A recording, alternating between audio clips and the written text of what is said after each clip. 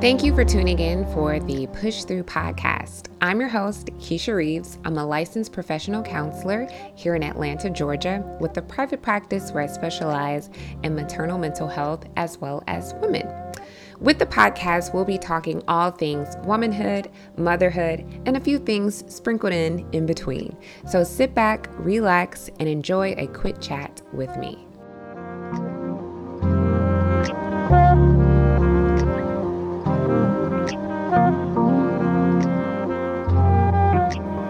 Hey guys, welcome to another episode of the Push Through podcast. I realized that I did not give you guys an episode last week. I know that today, I'm recording this on Wednesday, the episode where I interviewed Amber Aaron just posted, and due to me not giving you an episode, I wanted to do a bonus episode for this week to kind of make up for that. And then I thought that it would also be a great opportunity for us to catch up because all of these interviews have been posted. I haven't really talked about what I have going on or what life is like. So I wanted to take a minute to just chat for a little bit before the show carries on. So, the first thing that I did want to say, to kind of explain why there wasn't a show last week, work has been busy, to say the least. I know that I said that a good bit, not too long ago, but, it's just been like busy, y'all. And I think that the reason why it has been extra busier than typical is because I try to set real boundaries with my time. I have a set schedule of when I have someone that comes and helps watch the children while I work. And whenever she leaves, then I am full on mom mode and can't really answer emails or be on the phone or be on my computer just because the kids are so busy. And I have like a schedule I like to keep them to just to make my life easier. So I know what to expect. They know what to expect. So usually from 2 to 7 on most days, I'm kind of like glued to my children. And then once Ellis goes to bed at 7, Ezra's kind of like occupied doing his own thing in his room. Then I can free up and I'm able to do some work, billing, whatever the case may be, have a client appointment or whatever. And I'll usually work from 7 until like 11, sometimes 10. And then on certain days, like usually on like Friday nights, I try to like not work at all after 7. Sometimes depending on what the week is, I may see like a 7 o'clock client, but it just kind of depends. And then on the weekends, I try not to work at all, like nothing. But with all of that being said, I had like a huge project that I had been working on. I think I've mentioned before that I'm on the Georgia chapter board for Postpartum Support International, and we hosted our first annual Black Maternal Mental Health Summit, and it was on Saturday, February 27th, and it was huge and it was great. It was a great turnout, and so there was a lot of preparation, a lot of planning for that. We didn't start planning for it really until like late October. And things didn't really go into grind mode until within the new year. So like when January hit, we were meeting every week, really trying to pull everything together. I was in charge of the speakers, recruiting and finding speakers. And then I was also a speaker myself. And I was also the first person that had their own presentation. And my presentation was on perinatal mood and anxiety disorders for Black mothers. And it was great. I loved doing it. It was my first time doing something like that virtually, especially for that large amount of a crowd. So I will say that I was a little nervous at first because typically I'll do a training like that in person. So it was just different doing it virtually because, you have to engage a little bit differently than you would if you were to have people in front of you and you can talk with them and interact with them versus it's via Zoom and there's like a chat. So that was different, but it was executed and I've gotten some really great feedback. So I'm so happy, and it has me on a momentum where I want to do more trainings or educational presentations like that for Black mothers to really move the cause and the mission and just help Black mothers across the country. So there is a YouTube channel for our Georgia chapter where the entire summit video was recorded. So I'm going to put a link of that in the show notes for today for anyone who was not able to attend but is interested in it. There were other breakout sessions on advocacy within your community, how to advocate for yourself with your primary providers, with yourself within your community or within your home with any of your support systems, your partners, just how to speak for what it is that you need or whatever it is that you feel. Plus, there was also a breakout session on breaking the stigma with mental health or with being able to see a provider, just getting the help that you need as a Black mother. And then there was a really great one on engaging Black fathers, how fathers can be more involved, how they can look out for signs and symptoms, how to have their voices heard.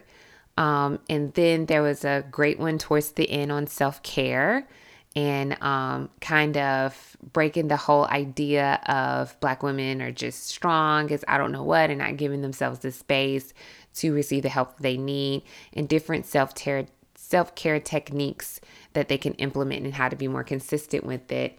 And then there was a panel that was done, and the panel had two survivors, one of which had a postpartum preeclampsia, and the other one was a survivor of postpartum depression. And then there was Dr. Natalie Hernandez, who does a lot of great research for Morehouse School of Medicine, that was talking about her recent research on Black mothers, as well as Dr. Pfeiffer, who spoke on birth trauma and resources that can be utilized in order to treat that. And then Shanisha Boswell of Black Moms Blog, who talked about community support and Black mothers being able to uplift one another. And along the whole day, there was different raffles and giveaways. They were actually really good giveaways. Like even the tote bag, which I'm so fortunate that I got one, was amazing. It was beautiful. And it was just a really, really great day. It felt so rewarding. Our host was Maria Moore she's a radio DJ, if you don't already know, and she's also a mother here in Atlanta, Georgia. She was super great.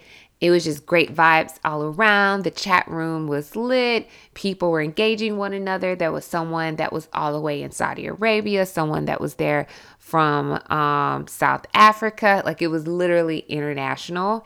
And it was a huge, huge turnout for our first one. And it was definitely got the momentum going for myself. And I just felt so grateful to have been a part of it, especially to be able to present. So, but I say that to say that was a huge thing that was on my plate that took up a good bit of my bandwidth. And now things are starting to settle out more. And even today, I said, I'm going to record this podcast and I'm going to knock out a good chunk of work that I have to do so that the rest of the week I can kind of just coast into the weekend and really enjoy my weekend.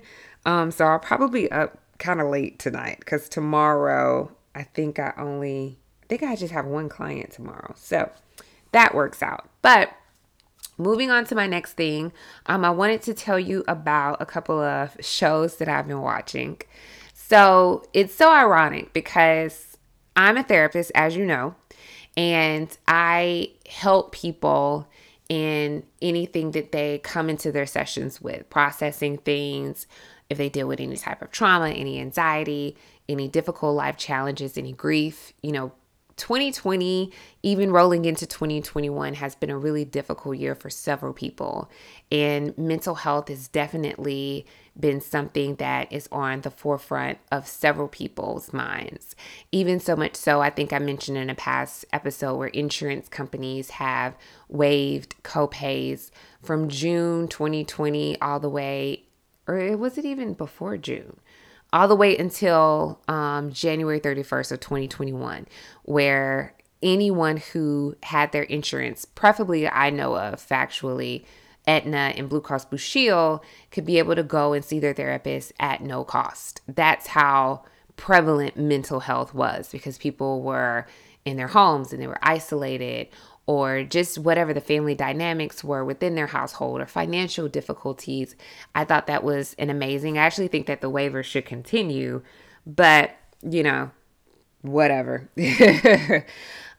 So with all of that said, you would think that when I am off of work, I would probably watch Living Single, Martin.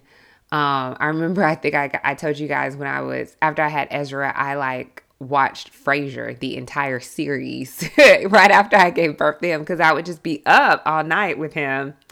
And on, what was it, like TV Land or Hallmark, Frasier would be on. And I literally watched the series from start to finish over the course of months of me being up with him in the middle of the night. And those are just those shows where you could just get lost. I know my favorite Martin episode, and please, I'm going to post this episode tomorrow, and I'm going to put on Instagram, what is your favorite Martin episode? My favorite Martin episode is when him and Gina went on that vacation that he won off the back of a cereal box. And there was this rodent. I don't know what it was, a rat or a possum or whatever. And he is just like beating this thing up in their villa or whatever you want to call it. And just going on. And that episode cracks me up every time I watch it. But those are the shows that I can watch and literally like mentally check out and debrief and de-stress. However, I am someone who has an undergrad degree in psychology and a graduate degree in psychology. So the mind and the way that people work is fascinating to me. I was telling my brother the other day how when I was single and after undergrad, I would go to work and come home and I could literally binge watch the show Intervention on A&E. And I remember, I think it used to be a new episode every Monday night. I would always watch it. Like I would be rooting for them, waiting for the end of the episode to see if they had relapsed or if they were able to stay sober for so long. And just, I don't know, it's just things like that just really captivate me. Just understanding people, understanding the root of how they became to be where they are and the why and the what. And say all of that to say, I have been an overload of documentaries. And the first documentary I watched was Britney Spears. This is like documentaries as of recent. So I watched the Britney Spears one. If you haven't seen it, it's on Hulu. And I remember watching or reading on social media about the hashtag Free Britney. And when I would read little articles about it here and there, I saw that there was a huge fan base that felt like Britney was being held against her will due to the fact that her father has conservatorship, if I said that right, or conservatorship. Maybe it's conservatorship over her due to her not being mentally capable of managing her finances on her own.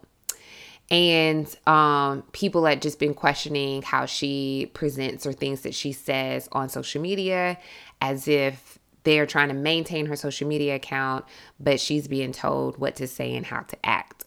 And they even show like some of the examples of that on the documentary, where you could tell that she looked like she was reading like a prompter or like some cards.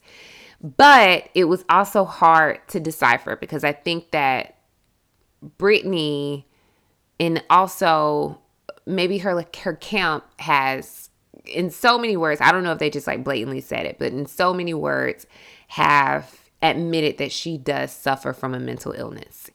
And Britney has not said that she wants to be in control of her own finances herself, but she has said that she wants someone else other than her father to be in control of them. And in the documentary, you kind of follow her from her childhood up until adulthood. And they really break things down from when we saw her when she had shaved her head and she had took that umbrella and started, hitting that SUV that was a paparazzi. And there was all of these tabloids saying Britney had lost her mind. Kevin Federline had broken up with her. She's gone crazy. And it was kind of like a tailspin. And how she was able to bounce back and then she fell off again. And with the documentary, it really humanized her because, sometimes with celebrities, society can put them on this pedestal and make them appear as if they're these superhuman people.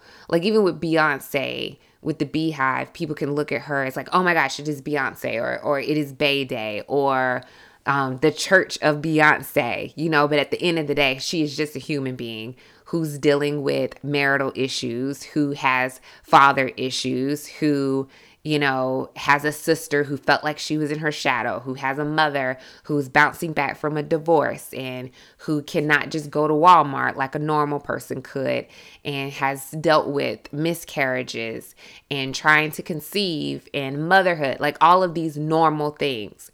And people often forget that these celebrities are not dolls or people who are not like us, day-to-day people, that they are human beings that just so happen to have a talent and are in the limelight.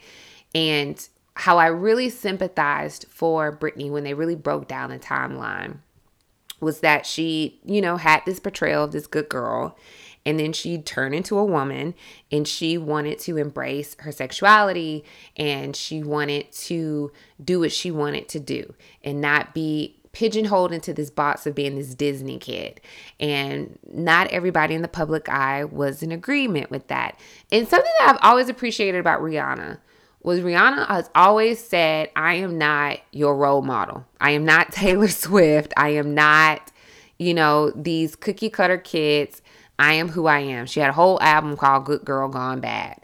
And I think that that's great. And I don't, again, with people putting celebrities on a pedestal, the thing about music or being an artist is the freedom of expression and being able to have it as an art form and do with it as you please. And people were really hard on Britney. So that was already one thing. Then she had this relationship with Justin Timberlake, who it didn't work out. He said she cheated on him and kind of ousted her when she had this kind of, I don't know what you call it, but she deemed herself as a virgin until she got married. And that was something that she didn't disclose to other people, that she had been having sex with him, who was her boyfriend. But he kind of like shared that information with the world on a radio interview. And then people came for her, but based off of what he said, and he kind of just laughed it off, which he has since made an apology via Instagram with her and Janet Jackson he apologized to, which please also, that's another one, in addition to Martin, comment and let me know what you think about his apology, because I felt like his apology was definitely subpar. And especially it's like those, 2 for 1. While I'm apologizing for Britney, let me just throw in Janet Jackson too for throwing her under the bus with the Super Bowl. But so she had that whole thing to deal with. And then, she meets Kevin Federline and they have this whirlwind romance. And remember, he was coming from that relationship. I can't think of that girl's name, but the girl that was on Moesha. And he already had 2 kids from her. He kind of just left her in the night, got with Britney. They were on the road. They got married. She immediately got pregnant. She had 2 kids within the same year. And then he decided he didn't want to be in the relationship anymore. He divorced her, filed for sole custody of the children. And the documentary didn't specifically say what she was diagnosed with, but did allude to the fact that she was suffering from postpartum depression. And what it appeared to be was, and this is me giving the disclaimer of that she is not my client. I do not have any type of clinical notes to disclose, nor if I did would I disclose this publicly. This is just me making an honest assumption about what I'm assuming based off of how she was acting, what they said. What it appeared to be was she possibly had an underlying diagnosis of bipolar disorder that had never surfaced until she had given birth to 2 kids back to back, which is a lot, especially someone who's in that type of spotlight where you are carrying the entire family on your payroll. You have all of this pressure about your body. Then your partner leaves you and then files for sole custody of your children and deems you incapable of taking care of them. Remember that episode when I went over perinatal mood and anxiety disorders and how at-risk factors can set you up? In that moment, it seemed like that triggered this underlying diagnosis of bipolar disorder. Had she would have had a trigger any other way, had she not been pregnant, had she not had all of those things happen at once, possibly not. Possibly it was always there. You know, it's hard to tell, but that definitely escalated it. And you have the paparazzi constantly in your face, taking pictures of you, invading your privacy. You can't even mourn or go through the process of trying to fight for your children in private. And she had enough. So I say all of that to say I recommend it because it really kind of like paints a picture of how isolating, how sad it is to be a celebrity to that type of level, and what we must kind of evaluate as members of our society with voyeurism and just like watching people. I think the Shade Room is amazing, where it's like this community and people can look at these memes and they can laugh. And I think like other things on social media or other like outlets, Us Magazine and Entertainment Tonight. But at the same time, there's a piece of it where people get off on watching people who are deemed as celebrities suffer. You know, if they have a breakup or if they have some sort of domestic violence or if they, you know, or have some sort of altercation and it's caught on camera because people recorded it with their phone in the club, you know, just the mess. And people like get off on it and comment on it and say you're the donkey of the day or whatnot. It really does like make you take a moment again to recognize the fact that these people are just human beings and they're just figuring it out like all of us. It's just that they're in the spotlight and we kind of just stand around and watch it. But that's my rant. So that was the Britney Spears one. The other one that I have been watching is the Woody Allen one. That one is on HBO Max, which HBO Max has been like giving life right now because The Little Things with Denzel Washington came out on there. Judas and the Black Messiah came out on there. And they've been doing like a lot of release in theaters, also released on HBO Max, you know, since people aren't really like going to the theaters right now. At least I'm not. So the Woody Allen one is really interesting because I am have been a film connoisseur, like love film, love the art of film. And Woody Allen films were never anything that I was just like, oh my gosh, this new Woody Allen film is out. I've always thought that his films were kind of wordy, full of a lot of dialogue. I thought he was overrated. People would always just like deem him as this film genius. And I never really got it. You know, when I think of New York or if I think of someone who has dry humor, I would find more entertainment from a Larry David film or show than I would from a Woody Allen. That's just my personal opinion. But what I never understood was how it was blatant that Woody Allen married his adopted daughter, which if you don't know this and you don't know who the person is that I'm talking about, look it up. He was married to an actress called Mia Farrow. Did they get married? Or were they just long-term girlfriend and boyfriend? I think they might have. Did they get married? They might have just been partners. But they had a child together, biological child, and they adopted a child together, Dylan Farrow. And they had Satchel Farrow together. Yeah, I don't think they got married.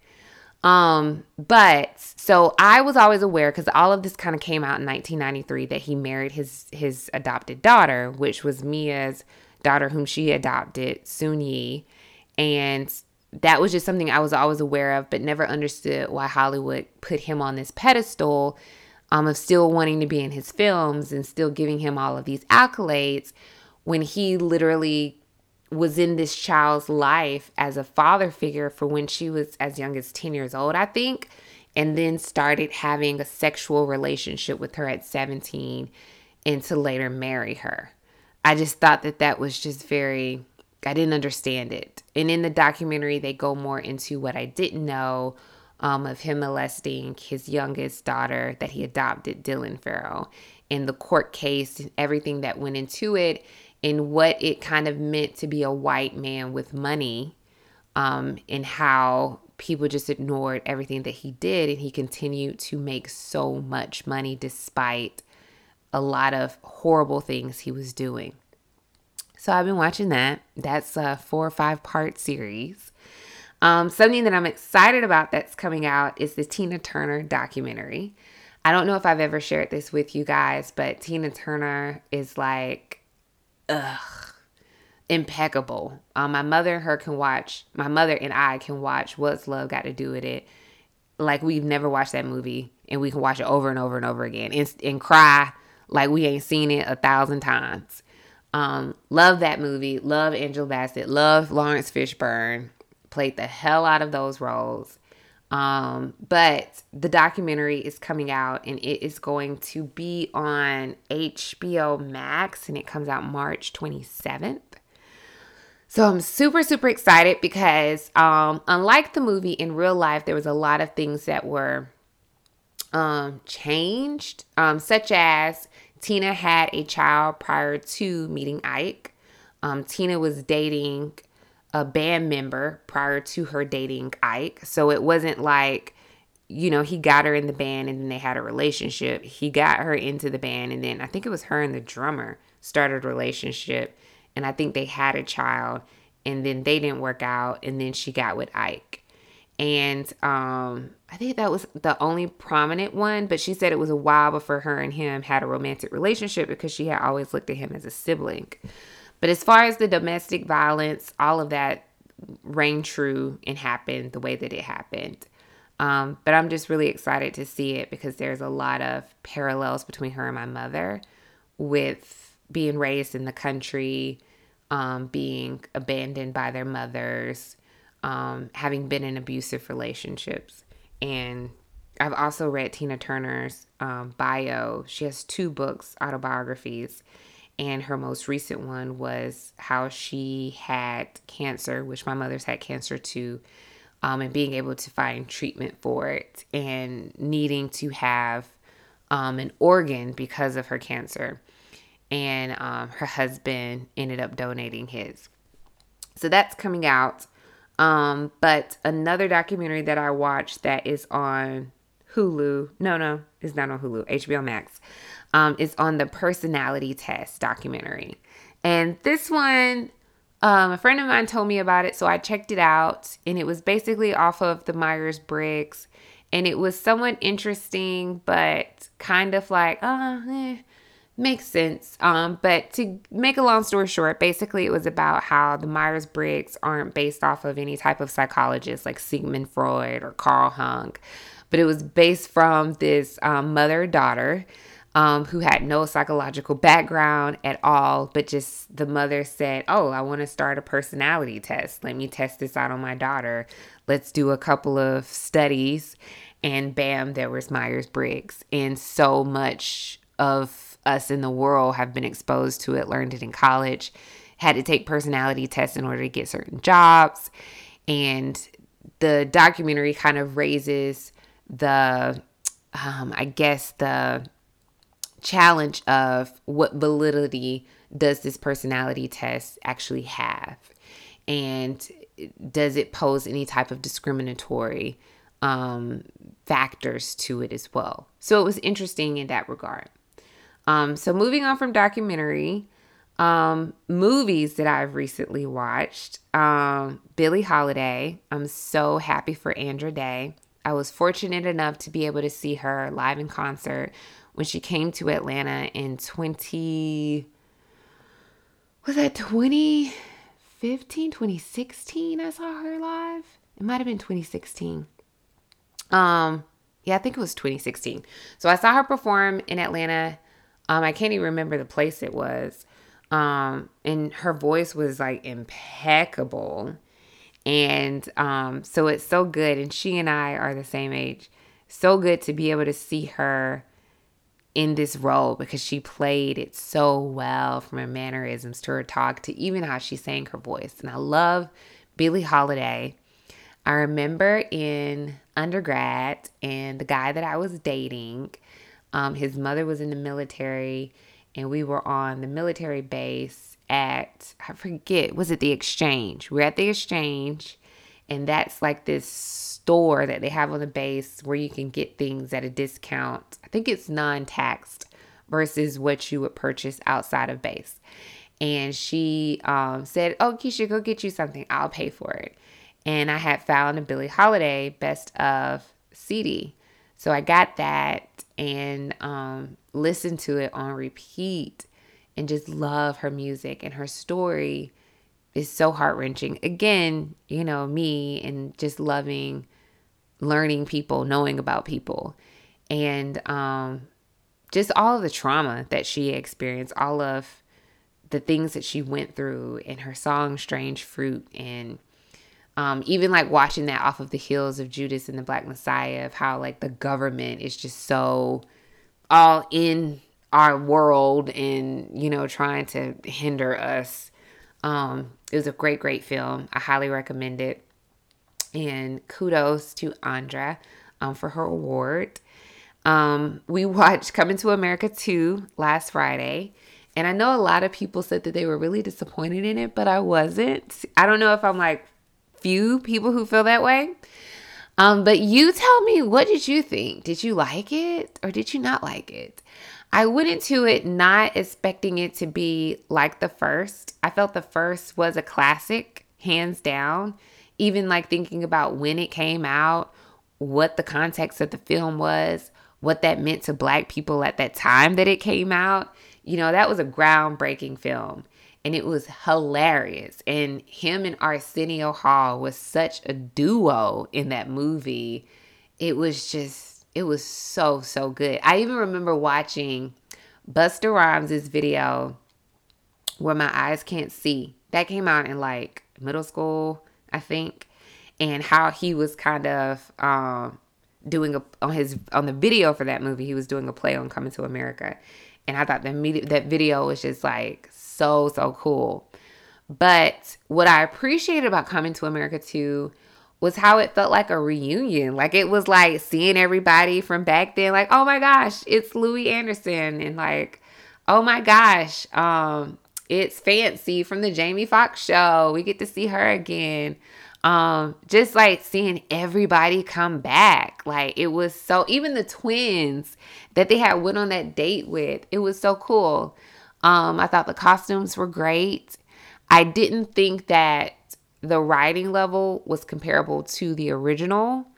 But I wasn't mad at it. I still thought for what it was really good. And I actually sat back after I watched it and just felt like Eddie Murphy is a legend. Like when you think of his whole catalog of films, like all of these trilogies and franchises he's a part of, Beverly Hills Cop, 48 Hours, Golden Child, Shrek, The Clumps, Daddy Daycare, Dr. Dolittle. I love Norbit. Norbit's one of my favorites. He is just like, just the fact that he can go from one character to another character to another character. And when the group from Sex and Chocolate came out, died laughing. My favorite characters are the men in the barbershop. Loved it. I thought it was great. But that was just me. A show that I did watch and complete, which was a surprise binge, is a show called Love Life. It's on HBO Max, and it is supposed to be a romantic anthology. So each season kind of is like a How I Met Your Mother type of concept. Each season is the start of it. You meet the main character and the fact that they are on the search for the one, or who's going to be the person that they spend the rest of their life with. And each episode is their dating escapades in them as they're trying to get to the one. And the last episode is they meet the one and this is the person that they spend the rest of their life with. So I love the concept. And the first season was really good. And it's only like 30, 40-minute episodes. I thought the cast was very diverse. I thought it was funny. I felt like it was a better, more realistic version of a Sex and the City meets Girls. Because when you think about Sex and the City and Girls, neither of them had any Black or people of color characters. And there were several concepts in both series that were not realistic. Because I always used to say, like, how does Carrie make that much money to be able to stay in that apartment and buy all of those name brand clothes, writing a single column in a newspaper? I didn't get it. And then again, neither show was very diverse. Whereas this series is very diverse. And it's really good. So I highly recommend it. The next thing I wanted to talk to you about is I watched the Meghan Markle interview on Sunday. I was looking forward to it for weeks. As soon as Oprah had her commercial advertising it, I was like, oh yes, I am there. I'm setting an alarm in my clock. I love Oprah. I remember when she left daytime television and I was sad because I was like, oh gosh, I'll never have my opportunity of being interviewed by Oprah one day. And then she came out with the OWN network and she's on 60 Minutes. So I was like, oh great, I have a shot somehow, some way. And I'm putting that into the universe that this will happen. But I am not into the royals. I've heard several people say, you know, they remember when Princess Diana got married, or they're just like really into that and they watch The Crown and all that stuff. And I'm not into it, not really interested. But I became a little bit more interested when Meghan came, and then especially when Meghan and Harry decided to depart. That's when it piqued my interest, and I was like, look at this. So I was definitely here to support her and to listen to everything that she had to say and empathize with her, and just felt horrible that was her experience. You know, she met this wonderful man who she fell in love with, and she gave up her career and left her family and her friends to move to another country to be with him and to take on his way of life, to not be welcome, and to be faced with discrimination and racism on a day-to-day basis, to the point where she became suicidal and it affected her mental health. And fortunately, with the support of her husband and his love for her, he chose to tell her, you know, this isn't it, let's go. And I think that is so amazing how he lived this life. He grew up in this life, but he could see what it was doing to the person that he loves and to his family.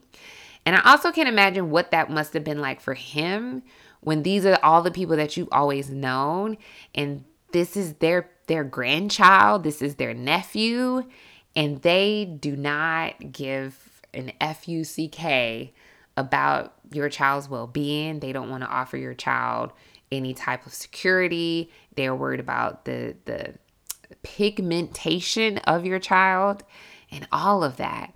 And it's horrible.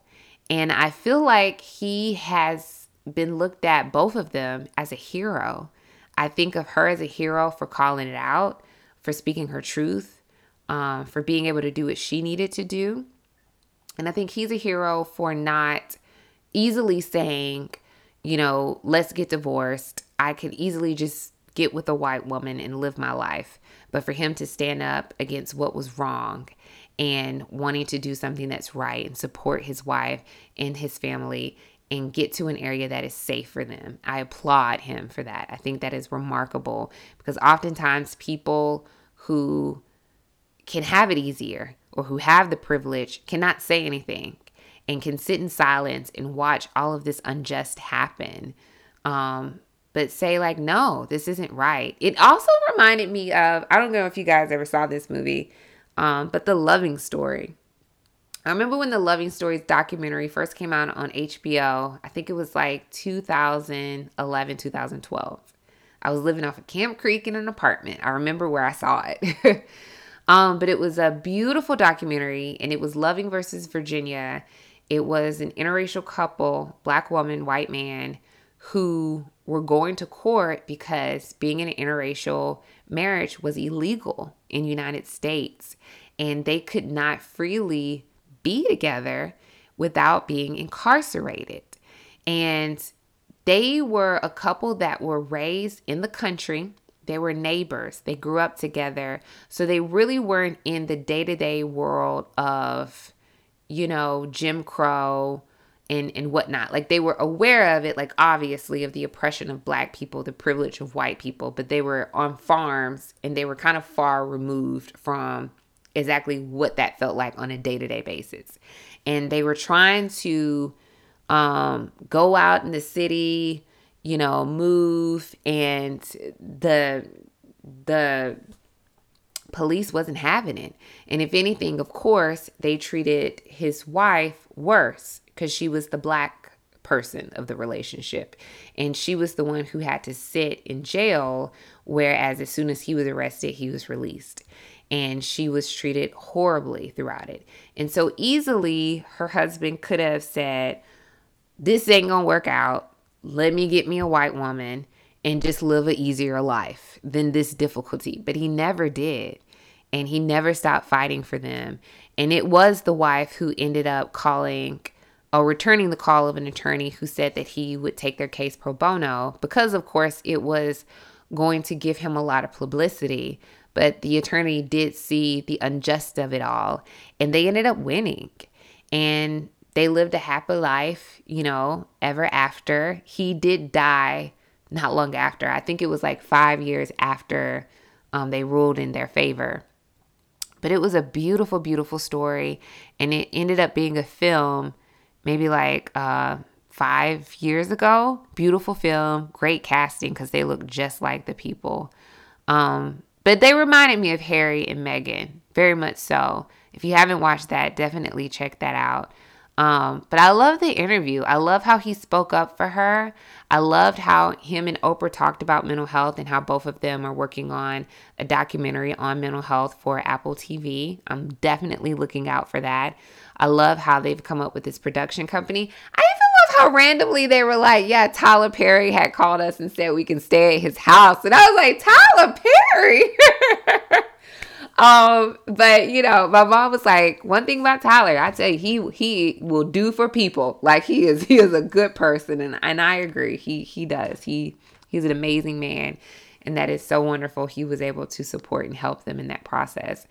And what I do hate about all of this was, I don't know if you guys ever watched Real Housewives of New York, but Bethany Frankel, or even, Megan, what is her last name? Whatever that Megan is, that's on that was on that Fox News show. So both of them are tweeting about Meghan Markle. What's her name, Megan? I feel like her name was Megan, the news reporter. Anyway, so they were both tweeting about her, saying like, woe is me. Oh, a pretty princess or a subpar actress, has it so hard in the kingdom. And I just hated that. Even the whole Piers Morgan thing. And I'm so glad that he is unemployed after the whole fiasco, because it was just like, these are the people who are feeding into the problem and is making this an issue. And versus them just shutting up, listening to what this woman had to say, listening to her story, learning from it, and then doing something about it on your part in ways that you can within your own network. They decided to get on a platform and critique and tear down this woman. And she is vulnerable enough to talk about how this affected her mental health, how this affected her postpartum experience, and how she didn't want to live anymore because of it. And this was a day-to-day struggle for her. I just think they're horrible people for doing something like that. No one deserves that type of scrutiny. And it says so much about them and their character and their privilege. But kudos to Meghan. And I just wish her and Harry the best. I support her. And I wish nothing but good things to the both of them. The last thing that I did want to talk about was my birthday is coming up. my birthday's coming up and I'm excited about it. So, I did not celebrate my birthday last year. I had my baby 7 days before my birthday, and this was in the midst of lockdown. And I kind of looked at it as my birthday gift was giving birth to a new child. So I didn't do anything. I didn't go anywhere. I did have wonderful friends that treated me with sending me lunch or sending me flowers, a gift card, or dropping things off. So I was definitely blessed. But I didn't really celebrate it. But this year I really wanted to do something big and celebratory for myself because I feel like I've accomplished a good bit within this year and I'm really proud of myself. And I wanted to just take a pause to celebrate myself. After I gave birth to Ellis, I have told you that my postpartum experience was significantly better than what it was with Ezra.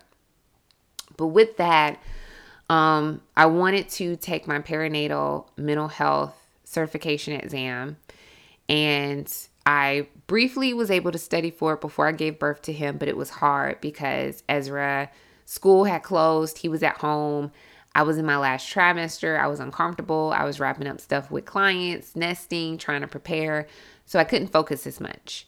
But after I had him, I had the goal of, if I'm going to be in this maternal mental health realm, I want to have the highest education certification that is possible to deem myself as an expert. So I can not only talk the talk, but I can walk the walk too. I have the credentials to back it up. So while I had him and I had Ezra and I was at home, whenever I could find pockets of time, I was studying for it, on postcards. And this test was not cheap. It was a $500 exam. I did not want to have to take it over again. And within 2 months, I sat for it and I passed on the first try. And that was huge for me. And my goal was to have opened the group practice last year, but I decided to step back because I didn't want to put more on my plate that I couldn't do. And I hate saying that I'll do something and not being able to do it. So I had pushed it back to January. So I, had some consultations with other people who've had group practices, and I did a lot of planning, business planning, and I was able to open it. She got started, and now I've gotten her to a place where she's doing very well and has gotten established. And I'm really proud of that. And I was really worried because the goal was to have the office open up in June, which doesn't look like that's going to happen because we're still in Corona. And the office may not open until late fall or possibly early January 2022, but that's okay. And I thought without having an office that may hinder the ability to maintain. But with telehealth, I'm so blessed because I do realize that a lot of people have struggled with the pandemic, with having jobs and sustainability. So I do realize my privilege in being able to have good work and being able to flourish in this time. So I'm so grateful for that. And I want to celebrate that because that's a big deal of being able to take on an employee and then be in the midst of hiring a second one and onboarding her within the first 3 to 4 months of the year of it opening. And I'm proud of myself for that and just happy that I've been able to juggle. And that doesn't take away any fact that there's been some sacrifices. I've had the reality of it being a pandemic, so I haven't been able to see people. I have legitimate friends who have not seen my newest baby, have not seen him at all. I have family members that have not seen this child. This child has not, eaten out at a restaurant. This child has seen a limited amount of people.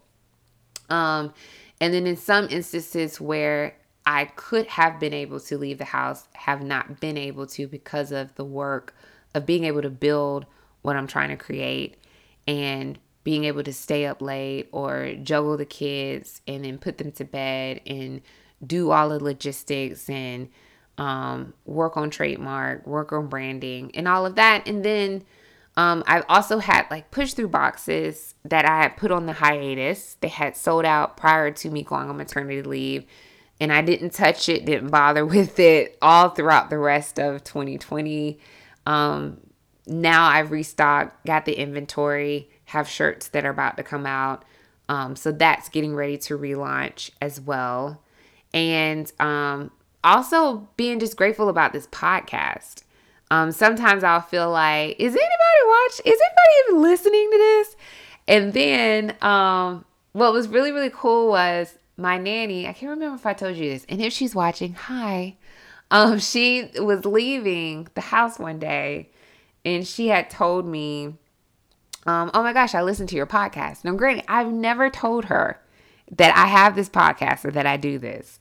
And she said, yeah, a friend of a friend of a friend sent this to me and was like, hey, listen to this episode. And I was like, oh my gosh, I know this person. And that was just like mind blowing. And I don't ever look at the stats often because I don't want to get like discouraged or anything. But in looking at the stats, like weekly, I have a loyal audience that listens to the show. And there's a loyal, pretty good group of people that are in this world, in this country, outside of this country, that listen week to week, and the numbers continue to grow. And I'm so grateful for that. And even having had the opportunities of interviewing all the women that I've had, and some that I don't even personally know, but I've just reached out to that I just admire, having to have Aura on the show, or having had the opportunity of interviewing Amber on the show.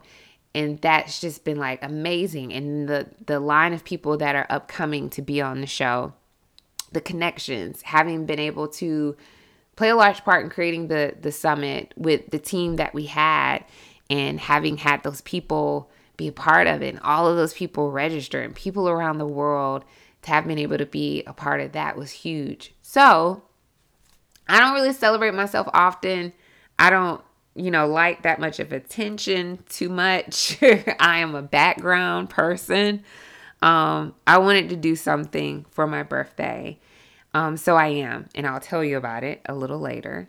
But with that, I wanted to do 37 days leading up to my big day.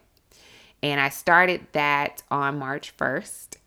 And within those 37 days, it's me focusing on my wellness, focusing on me being grounded, exercise, being in the best health that I can be, cooking, just really walking into this new year of life in a great mindset, great health condition. And not that I have any health issues at all. I consider myself as a pretty healthy person. I eat pretty clean. But just all around. I bought Alex L's journal. It's a self-discovery journal. I'll put a link of it in the bio. So I've been doing that. I have the Insight Timer meditation that I do. I go for 4-mile runs 3 to 4 times a week. And I've gotten vaccinated. So I go to the gym during low peak hours with my mask on and gloves on to do weight training. I started increasing my clean eating, where I've eliminated dairy out of my diet, no sugar, no candy, no caffeine, and no alcohol. So mostly what I eat is, my mom would say, all you eat are like nuts and chickpeas. But that's not true. No. Cause tomorrow I bought Aisha Curry's cookbook. Highly recommend. She has some great recipes in it. But like yesterday I cooked a scallop pasta, and the pasta was with chickpea pasta, scallops, and spinach, bell peppers. And Aisha's Jamaican, so there was a lot of Jamaican seasoning, like jerk seasoning in it. It was very flavorful, spicy, and it was really good, and it was healthy, and you couldn't taste any different. And like, instead of doing Alfredo sauce, using coconut milk, because I'm not doing dairy. Dairy just does not agree with my entire body. It doesn't agree with my acne. It doesn't agree with my digestion. It's highly inflammatory. It makes me bloated. It makes my face bloated. It's mucousy. It just doesn't do well. So even if I want something cheese-like, I just do vegan cheese. I drink oat milk. And I do coconut milk for most of my meals that require some sort of milk. And that has done well. I do probiotics every single day. I drink water only. If I want something flavorful, I put lemon juice in my water. I don't drink sodas. I don't drink juice. And I feel it. My skin is clear. It is dewy. It's glowing. I feel good. I rest good. My body feels good.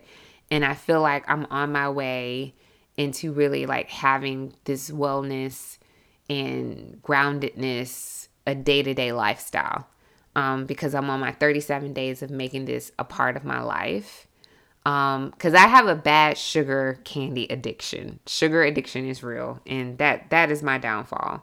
But I haven't had any, so that's been really good. And then on the 29th of March, my husband and I are going to do a 5-mile run around Stone Mountain, and then do a 2-mile hike up and down the mountain, and then treat ourselves by going to Nana's Chicken and Waffles. But I just feel good. At first, when I thought about my birthday, I can't help, but be honest that I had some trepidation because I'm getting closer and closer to 40. And it was just like, oh my gosh, I'm about to be 40. There's all these things that I wanted to do. I said I wanted to have like a rental property, and I said I wanted to have had my doctorates by this time. And I wanted to be able to just like have this type of financial goal. And I wanted to have had 3 offices by then. And I'm not there, but it's not to say that I won't be there. And it's not to even say that there's anything wrong with being 40. If anything, I feel like I'm going to float into 40 because I'm going to be so grounded, and I'm going to have all of these seeds that I've been planting bloom at 40 and gracefully walk into 40. Like I finally arrived into embracing it. I've been really taking care of myself. I go to my esthetician bi-weekly, if not once a month. I get treatments to take care of my aging. I've been eating healthy. I've been exercising. I've been meditating. I've been journaling. I've been monitoring my mood and my energy so that I can just enjoy life, enjoy my family, enjoy my kids, enjoy my friends, my support, and really, really be grateful for the life that I live, because I am so blessed and I'm so happy to be able to do the work that I do. And I'm so happy to be able to have the opportunity of coming into a new year, because being a therapist, y'all, I can see the grief that people have been going through. 2020 was hard, and I know a lot of people lost a lot of people, and life is so short. And I can't be like, oh my God, I'm getting old, or oh my God, this. But all I can just be like is thank you for giving me another day. Thank you for giving me another year. Thank you for giving me my life. So I'm so grateful. And I'll tell you about my birthday when we have another catch up, to let you know how I celebrated and what I do and how I walk into it. I'm excited. But that's my life updates. I've been talking for 57 minutes. I'm going to end this episode on a song that I am loving right now. And I have asked you questions throughout this episode. I want you to email me your thoughts, your comments, your questions. Keisha@KeishaReeves.com. If you're not following me already on Instagram, why aren't you? At Push Through Mom. That's at Push THRU Mom. Or hop onto our website at pushthroughmom.com. I have some events that are going to be rolling out soon, as well as merchandise that is hitting the website in a short time. And thank you for listening to me every week. Thank you so much for supporting me. Thank you for being a part of this community. Thank you for being a building block in for me making my dreams come true. And until next time, y'all, keep pushing. Trying my sobriety lately, my sober on chauffeur, she driving me crazy. I do this for us, don't you lie to me, baby. They've been denying me, baby, society. Trying my sobriety lately, my chauffeur on sober, she driving me crazy. I do this for us, don't you lie to me, baby. Ay. I do anything for the loves of my life, yeah. My mother, brother, my baby daughter and wife, yeah. I do anything for the loves of my life, yeah. My mother, brothers, my baby daughter and wife. 10 more miles in the snow. Tank on E, but I'm still on go. Always on road, but it feel like home. Boys want ball, but they're injury prone. Can't play me when I'm really the coach. Mass contract for me and my folk. Fuck it, I'ma do the most. Fuck it, I'ma do the most. 10 more miles in the snow. Tank on E, but I'm still on go. Always on road, but it feel like home. Boys want ball, but